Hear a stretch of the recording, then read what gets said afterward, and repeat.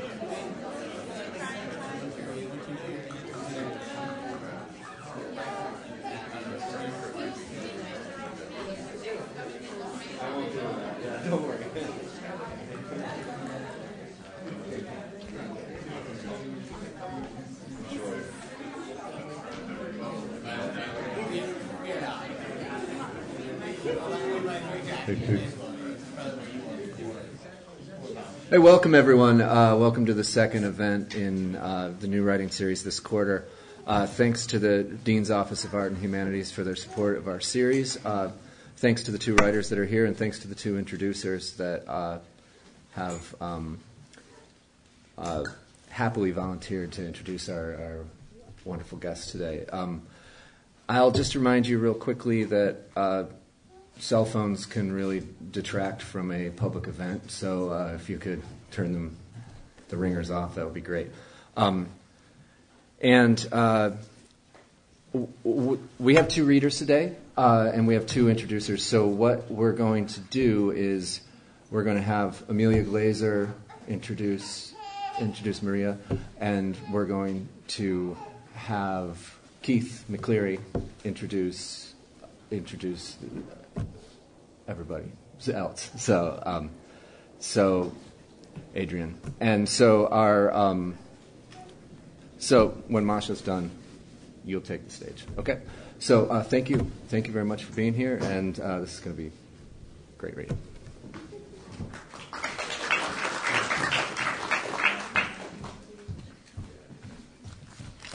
All right. Well, it's a particular pleasure to get to introduce Maria Rybakova, who was born in Moscow, in the Soviet Union. As one of the bright new voices experimenting with form in Russian, Maria has garnered a great deal of critical attention among Russian literary critics in Russia, as well as in far-flung provinces like the U.S. And I was, in fact, lucky enough to get to be present at a panel a year ago at the annual Slavic Literature Convention that was devoted entirely to Maria's work. She's the author of 6 books in Russian, an astonishing number for a person under the age of 40. She has seen her work translated into several languages. These books include Anna Grom and Her Ghost, which came out in 1999, A Mystery, Stories and a Novel, The Loser's Brotherhood, Blind Speech, Sharp Knife for a Soft Heart. I just brought a couple with me. And most recently, Gnedich, which came out in Moscow in 2011. And this most recent book, Gnedich, is a novel in verse. It's composed in 12 cantos.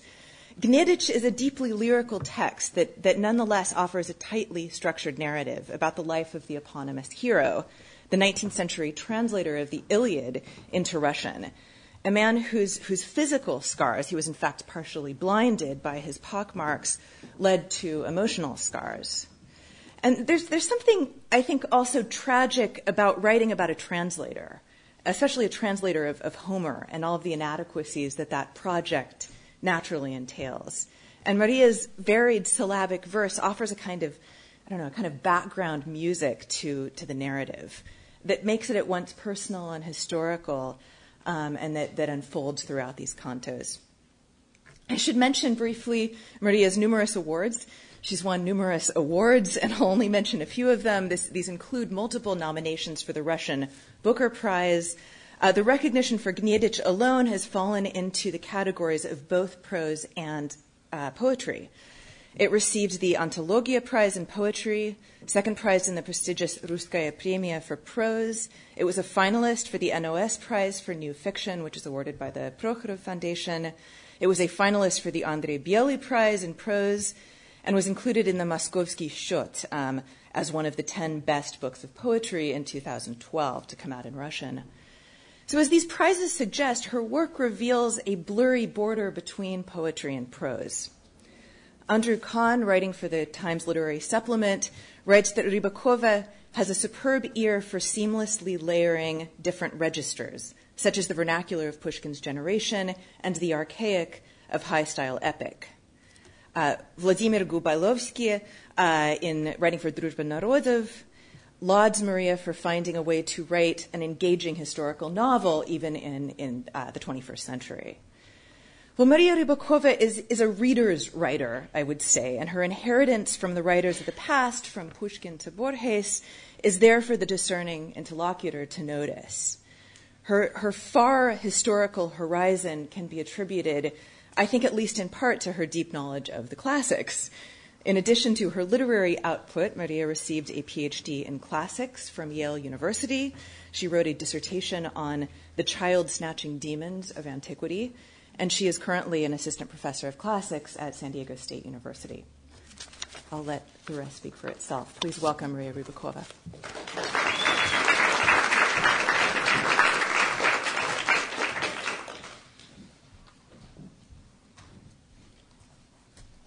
Hi. I will be reading an English translation. I hope my accent doesn't disturb the reading, because I know that an accent can be very distracting, and so can mine. So please try to imagine me speaking without an accent, if you can. And the translation is not by me. The translation is by Elena Dimov, right? Okay. So I'll read two songs. Now, you have to imagine that this is a novel and that I'm reading prose, although it sounds very much like poetry. But I think if you expect real poetry, you might be a little bit disappointed. It's not quite poetry. It's prose, just looks like poetry. And in the first song that I will read, it's divided not in chapters, but it's songs, because Gnedich was translating the Iliad, and the Iliad, at least in Russian translation, is divided into songs. So I figured same thing will fit with his life. And in the first song that I will read, there is a cleaning lady who comes to Gnedich. Now, there are three main characters. Gnedich, who is the translator, Batyushkov, who is a romantic poet and his best friend, who eventually goes mad, goes crazy, and this cleaning lady, whose name is Elena, which in Russian it's Helen, like the Helen of Troy, but she has nothing to do with anything Greek or Latin. She is a simple woman from around St. Petersburg, and she's a cleaning lady.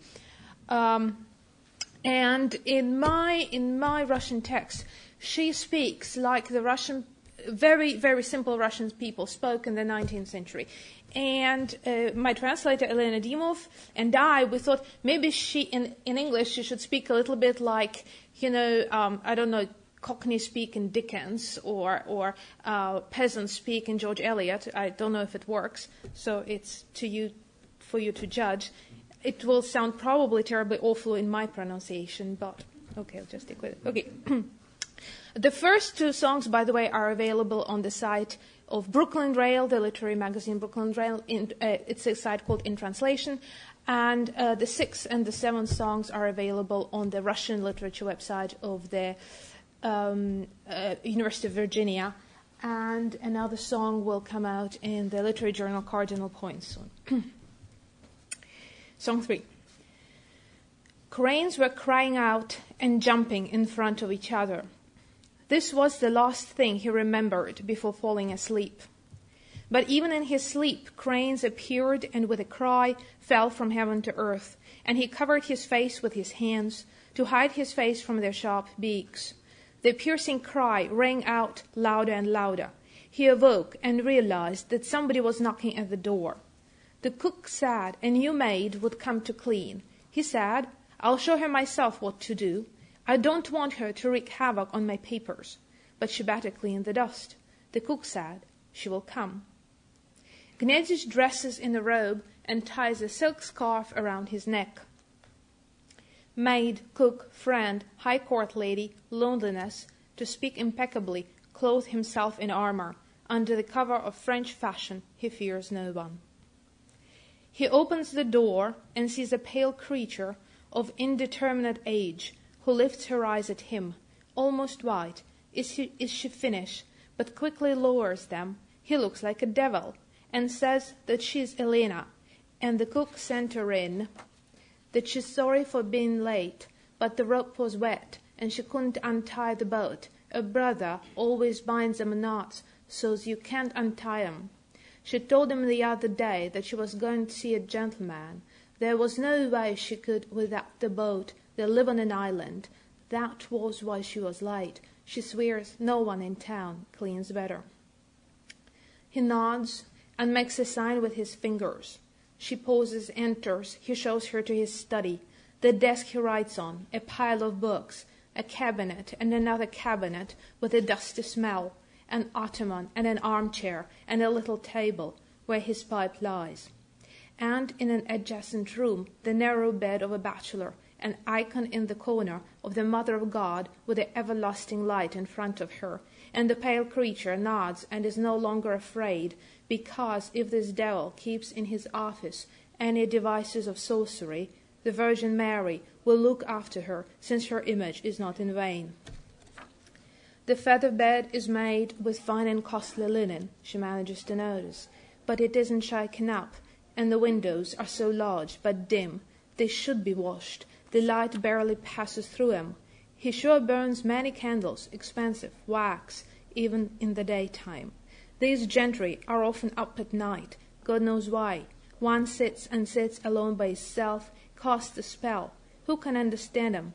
There may be icons in their home, as though everything were normal. But why are the rooms so huge if they are so empty? A chair there, an ottoman here, a desk in the corner. So much space is filled with nothing. He'd better get some trunk or a cupboard with carved doors, and the ceiling is so high, belike a devil is flying beneath it. She imagines it and smiles, but then wipes the smile from her lips so that he wouldn't think that she's laughing at him. He says, "You'll come at noon, because that is when I leave for my office at the Imperial Public Library." The words are so heavy that she kneels and bows when he speaks them. "I don't want even a speck of dust in the room, nor any cobwebs in the corners." She nods, and the books should remain in the same place and on the same page, and the papers should not be out of order. She nods, and he strives in vain to catch sight of any thought on this pale face. Well, she probably understood. Elena, what a name for a poor maid. But it may be a sign that the gods are pleased with his work of translation. He says goodbye to her, leaves the house, walks along the waterfront, looks at the fishermen. One is playing a flute. Another says to him, "Stop it, you'll scare away all the fish." The palaces gaze into the water, and it seems to Gennadych that somebody is about to walk out of their front doors, where silent lions sit turned to marble, and call the fishermen to play the flute to entertain the said boyars. But he knows there are no fairy tales, or, in any case, where he appears, the fairy tales disappear. In the library, a letter from Batyushkov is waiting for him. He begins to read it prior to taking up the volumes. And by the way, he's a librarian. That was his day job. From one dusty book to another dusty book, this is his path, and he himself is ash and dust and an empty word. Batyushkov writes, "What a pity you have never been to Paris. A maze of small streets. You'd love them. Everything is measured for man in this city. The cathedral is great, like a dark forest, and stands on spidery legs. I have been in the palace, even paid a visit to the academy. A pity that I did not see Parny. You know, he's my favorite. Remember, you said once that you had dreamt a city where everything was ugly. Houses, clothes, songs, chariots, the river, commoners, streets. Everything had sharp angles, and everything was like a wasteland, although you could still find people there. You told me about this over a cup of coffee, without fear of ridicule, although only old grandmothers confide to each other their dreams and guess at their meaning. You kept saying, what if such a city exists or will exist? I have to admit that you scared me. I thought for a long time about such a possibility and came to the conclusion that maybe, for a minute, you had a glimpse of hell, and that in hell our souls will be tormented by ugliness, because the soul is not devoid of eyes, but hell is devoid of beauty. As for the realm of men, I swear by our friendship, my friend Gnietko, people will never build houses like the ones you dreamt, looking like boxes, which had their wrapping paper ripped off. The soul requires beauty. It feels beauty. The soul longs for it in the earthly vale. It recalls what it has seen in heaven, as Plato teaches us. Therefore, it compels hands to raise palaces and temples, and even in the poorest hut compels to paint the window casing in azure. That's why we love beauties and read Homer and listen to the violin. However, consider yourself beloved of the gods, for it is they who let you, my friend Gnietka, look straight into hell. Probably so that you would translate more Greek poetry for us. Menin aede thea pelei adeo achilleus. So many vowels point, no doubt, to the divine origin of the Greek language. But I have been distracted. This is what I wanted to tell you. Get a passport for yourself and come here. I'll show you Paris, and I'll show you Germany. If you're lucky, we may even see Goethe. You need to travel in the world while still young, for you have buried yourself in papers and never show your head. Carpe diem, as Horace says, life passes and youth does not return. The letter continued on 2 more pages. Gnedich put it aside and opened his Homer. But the reading was not going well. He looked out of the window, through the thick glass at the city. Not the morning city, but the dim one under the northern sky. He thought, maybe I ought to see it all. But he knew he would not, and a tear rolled down onto the translation and smeared the ink. Someone saw a dragon, started and stopped, in the wooded canyon in the mountains of Hellas. His knees trembled, and he turned and ran. Paleness spread across his cheeks. But then he himself had never seen a dragon in the wooded ravines of his childhood. Snakes, sometimes frogs, even lizards, but a dragon, there was no such thing, although he often imagined how maybe a dragon was lurking in the ravine and guarding a princess, and he, Gnedich, would go and free her and defeat the dragon. To live and to win, one needs to get rid of pity for the vanquished, of self-pity, but how to conquer oneself? How to see oneself as nothingness? How not to regret the fleeting days? How to tell yourself, you are just one of the many. Your job is to translate Homer. To be loved is not your business. Being a hero is a job for others, and immortality belongs to the gods. So do not pity a body whose every part advances towards the grave. Don't pity a face lost to disease. Well, he agrees. He does not feel sorry for himself. But how not to grieve for his sister? He was not there when she was dying. He would never forgive himself. Oh, why does life consist only of missed farewells? Anything that might happen to me is too small a punishment for the blackness of my soul, hidden from all, but known to me. When I cannot sleep at night, the darkness of the Lord seems so transparent, but the blackness of my soul pours out like spilled ink flooding the entire bedroom, sticks eyelashes together, and I can see neither the darkness of the Lord nor his light. And Elena, if it's after midnight and she is not yet asleep, listens to mice rustling in the hall. A lonely bird suddenly cries out in the night, and then all fall silent, fall asleep into a deep and dark sleep without dreams, like water in the well, like earth in a moonless night. A little ray of light will wake you at daybreak. It opens the flowers that have closed themselves for the night. It stirs the feathers of the sleeping ruffled birds. Listen, birds, it's time for you to spread your wings.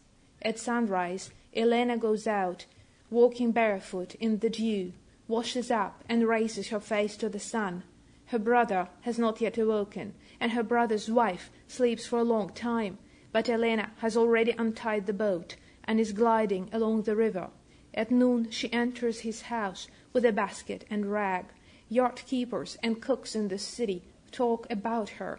No other woman cleans better, never any complaints, clean as in paradise. She dusts the books, wipes the shelves. Her brother knows how to read, and she could learn from the priest in the village. But why would she? Those book covers are dark, and the scripts are weird. She wipes the inkstand, wipes the pen the one-eyed master's fingers had picked up. The master's palms had touched this desk. For the first time in her life, she senses that she wipes not just dust, but his fingers' touch. Although the master is not in these rooms, he was there in the morning and would be in the evening. But even now there is something of his presence, an invisible trail, unnoticeable spirit. She goes into the bedroom and crosses herself in front of the icon, begins to shake up the feather bed, straightens the sheets, fixes a pillow, and the imprint of a lone body, preserved from the morning, disappears. Still she has to clean these dusty windows. Grabbing her skirt by the hemline, she climbs onto the windowsill with a bucket and a rag, rolls up her sleeves one more, and starts to rub the glass in circles and more circles, wipes the sweat from her forehead, looks at the roofs that stretch up to the Neva, at the Admiralty Needle, at the silver water, at the nice soft clouds. Then she starts to rub again and breathes on the glass and looks at her breath trace and wipes again, so that it becomes completely crystal clear, completely clean in the scholarly master's apartment. Okay, that was song 3. Do I still have time? Yes. Okay. Oh, thank you very much. It's under the... Thank you. Okay, I'll read one more song, and it's shorter, I promise. So, it's shorter.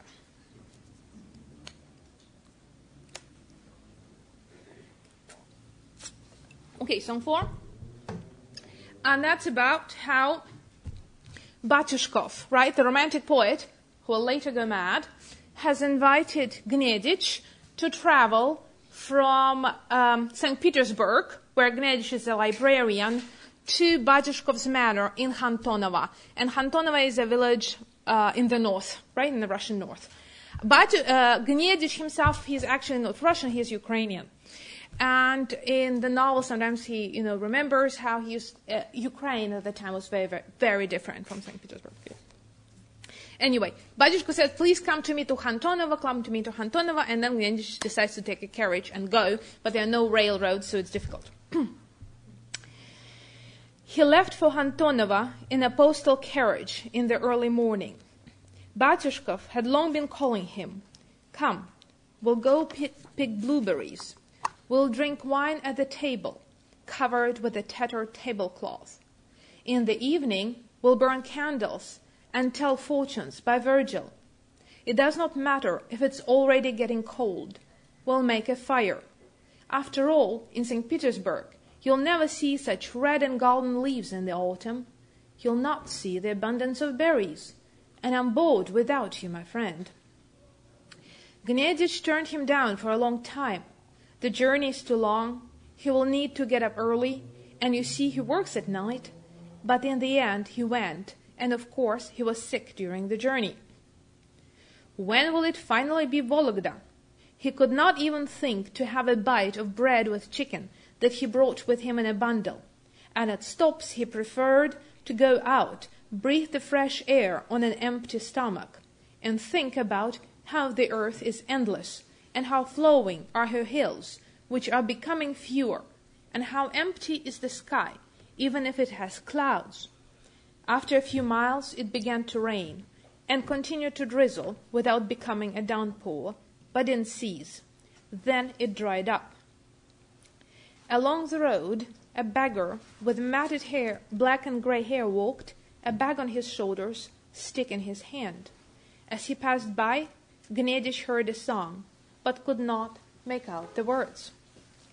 I could stop, approach him, listen to him, if the song had any words, and not just whining vowels.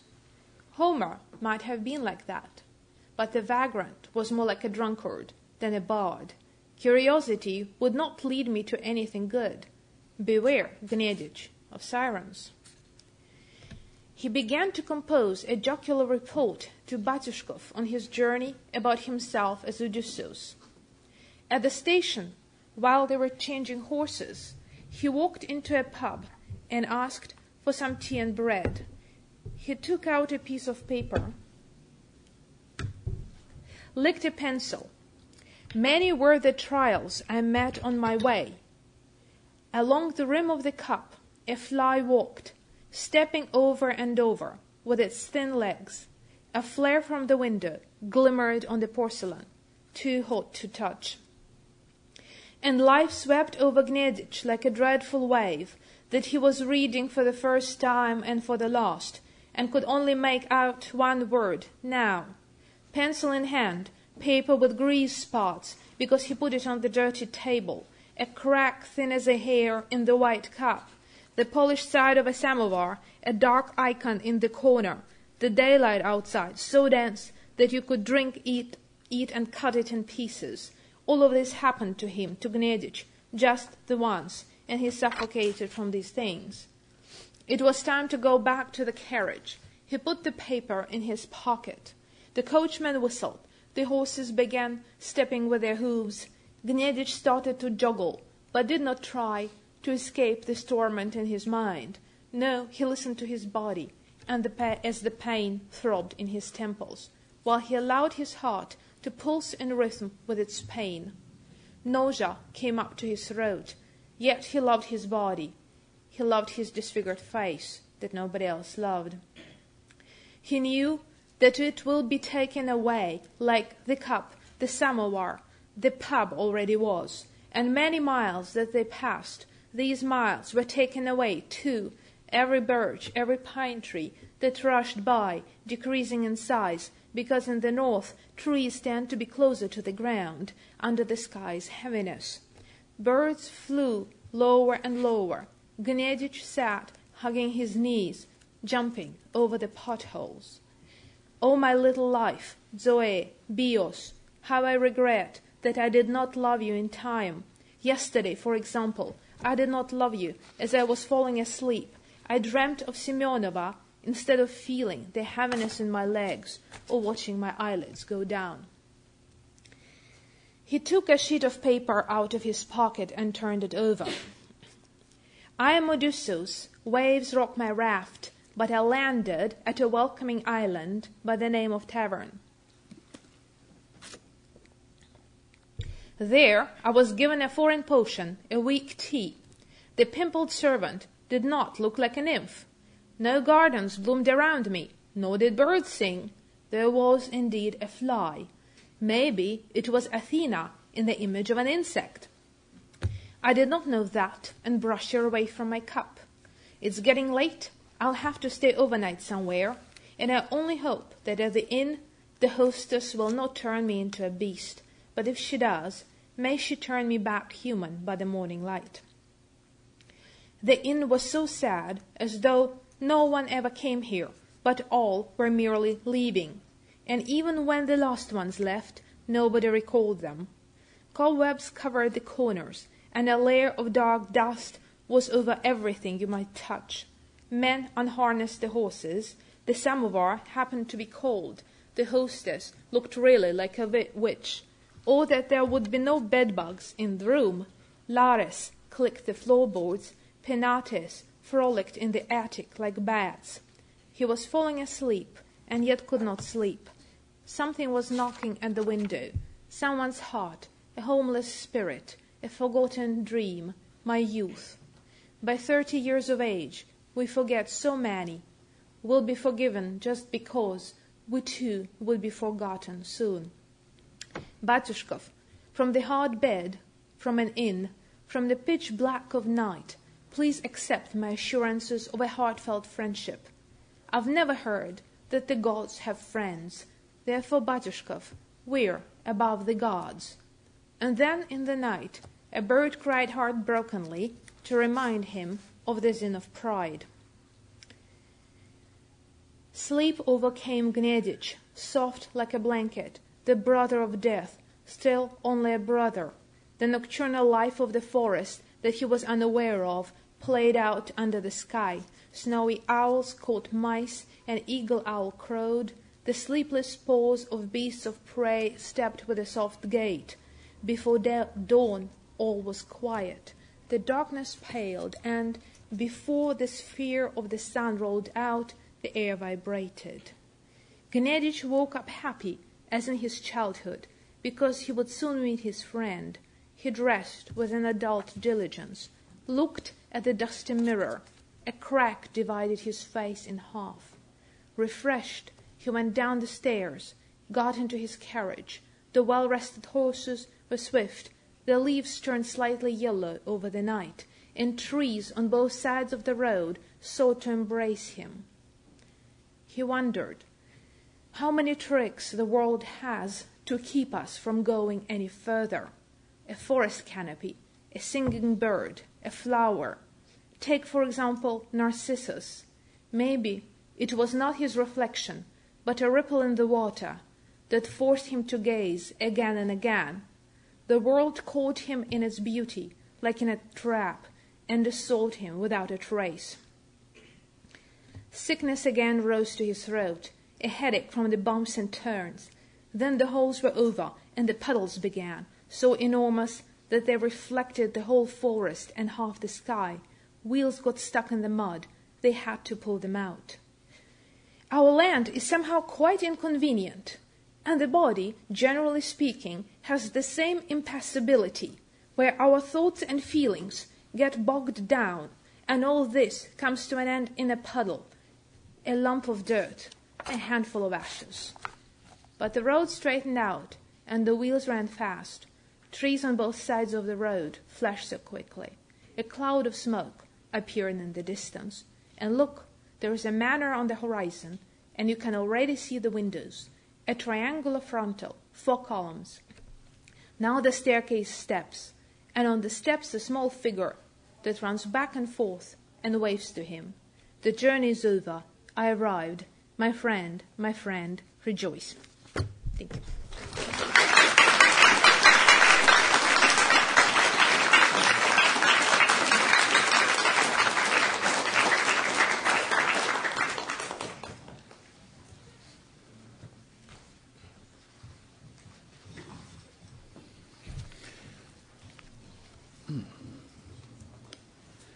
There's an obvious and continually festering rift in fiction between the high and the low, between literary fiction and genre fiction, between the kinds of writing we're allowed to say we like and the kinds we're only allowed to say we like if we also say we know we shouldn't.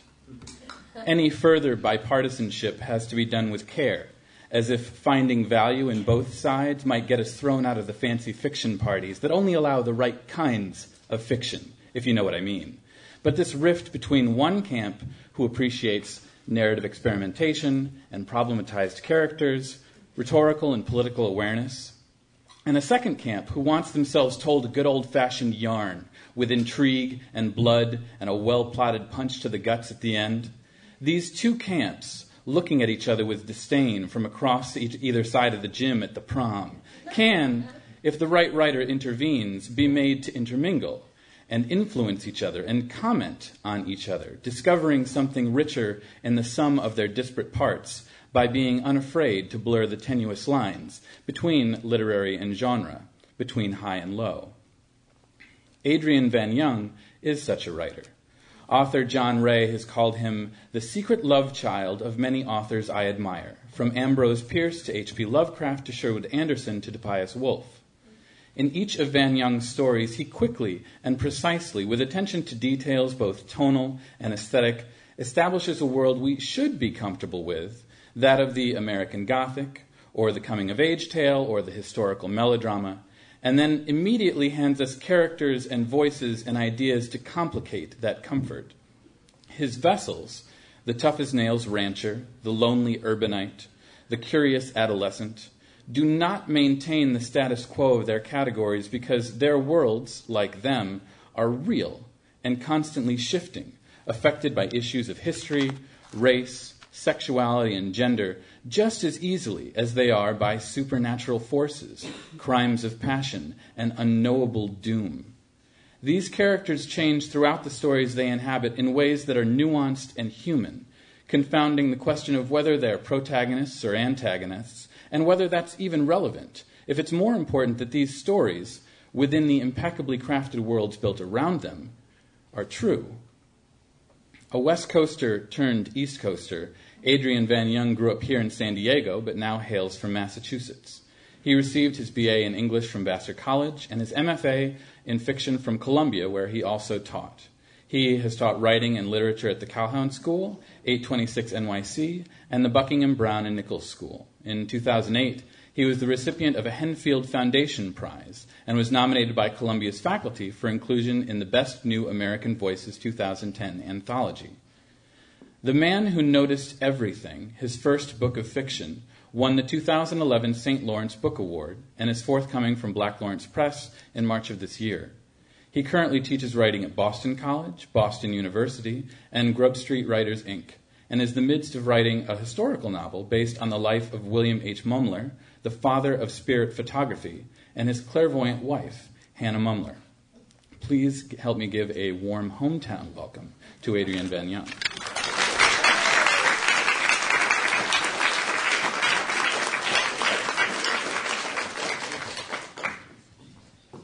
Hi.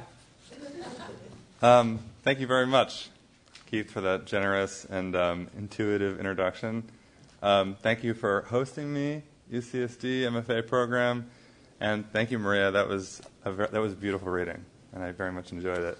I'm honored to be here, and I don't think there's anything left to say about the collection that you didn't cover yourself, so I'll just jump right into it. I'm going to read for about 15 minutes from the last story in the collection. And this story is called The Subleaser. And so I returned from a series of errands to find my apartment unalterably changed. Which change, I should say, was in fact several changes that had, in collusion, affected the one by dint of a sly and concerted campaign against the state of my rooms preceding my absence. Rooms and not room, to be clear on one thing, namely that I, their primary tenant, was only fiscally and moreover physically liable for the sustained occupation of one, my room, while the other, which lay around a bend and down a splintered wooden hallway from my own, the north room, I had leased for undetermined months to a certain third party little known to me then.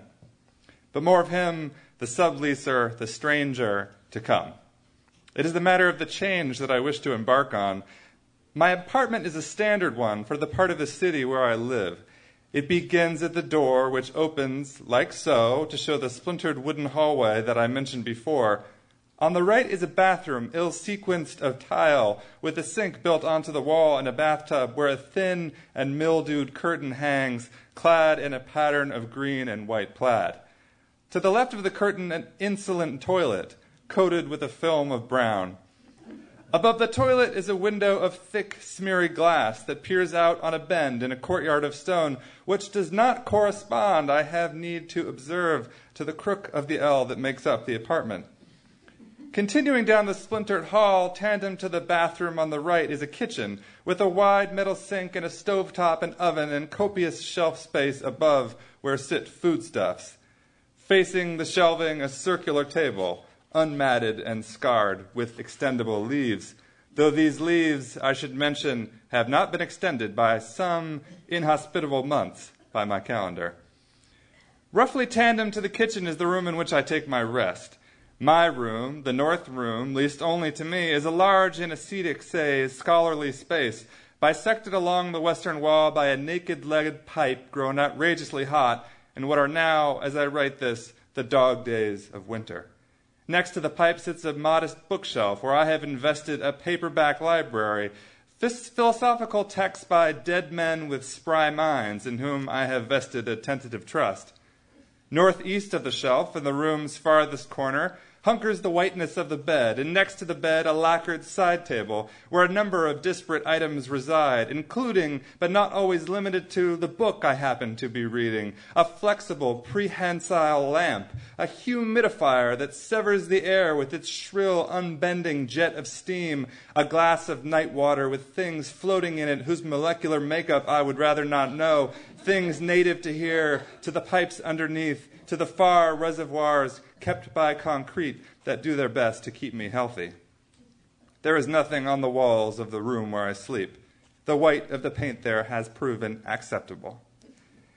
Beyond the living room, in the back of the apartment, lies the south room, the strange room, the room not in wine, and of which I prefer, on the whole, not to speak. For it marks what is clearly, in my mind at least, the origin of the greater change that I found had come over the whole of the rooms upon coming back from the series of errands, as if, like some malignancy, the change had begun in that room and spread outward. It had been occupied, the room I mean, by the subleaser, little known to me, who had come to inquire about said room after happening, he claimed, on an advertisement for it. That was the word he had used, the word happen. I happened on the ad, he'd said, while reading the paper this morning at breakfast, as if to say in truth that he'd done nothing of the sort, but had had the room in mind to sublease for some time, and this feigned indifference the ultimate ploy to ensure it would be his, and quick. When I returned from my day running errands, he had gone, without a word in advance or a courtesy call, and the apartment without him was utterly changed, not because he had left, but because he had been there. However, he did leave a note, the subleaser, less a source of information than it was a kind of cipher, tamped beneath the gray salt shaker at the center of the table with extendable leaves. It was a word process note, as opposed to handwritten, which struck me as odd for a couple of reasons.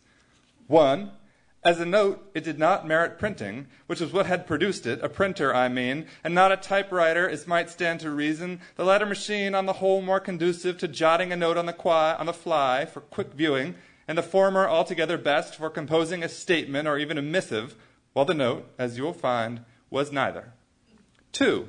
The subleaser, for whatever reason, had quit the south room with remarkable haste in the 5-hour period I was gone, which was really 4 hours by the subleaser's clock, for he would have been wise to account for at least a buffering margin of 1 or more hours between when he had fixed for himself to be gone and roughly the time he expected me home, which was barely enough for the moving essentials, let alone to sit down at a laptop computer, format a note, and then print the note out.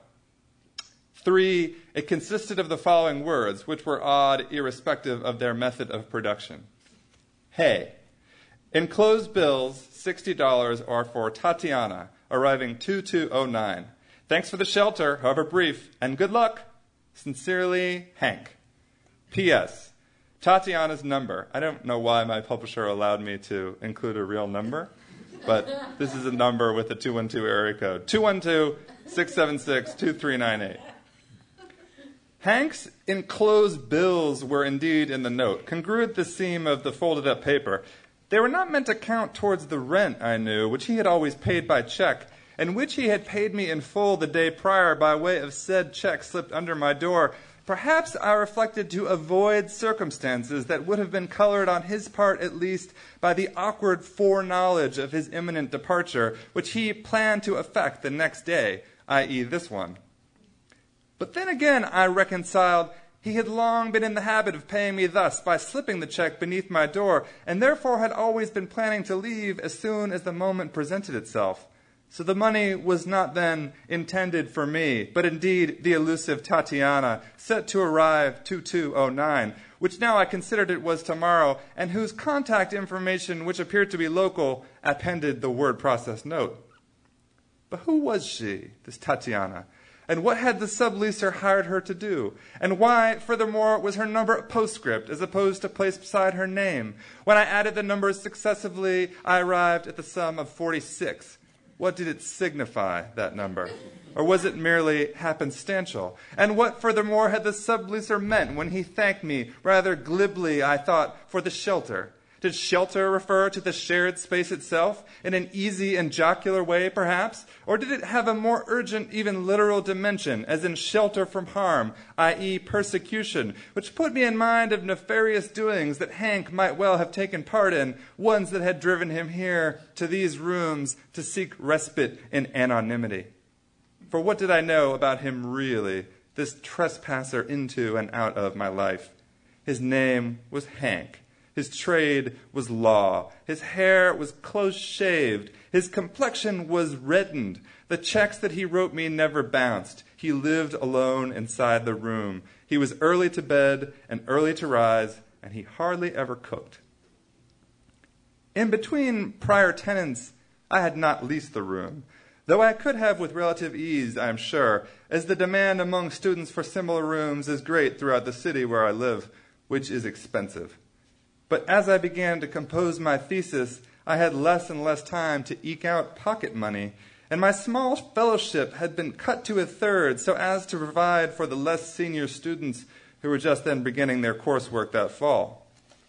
All of which resulted in my 5th year of study in my agreeing to host for once a subleaser who had happened across my ad, he claimed, while reading the paper one morning at breakfast. I happened on the ad, he'd said, and it made good sense to inquire, so I did.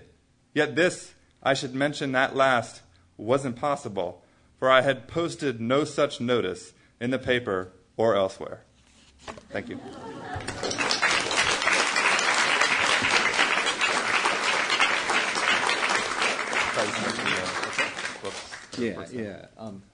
Thanks.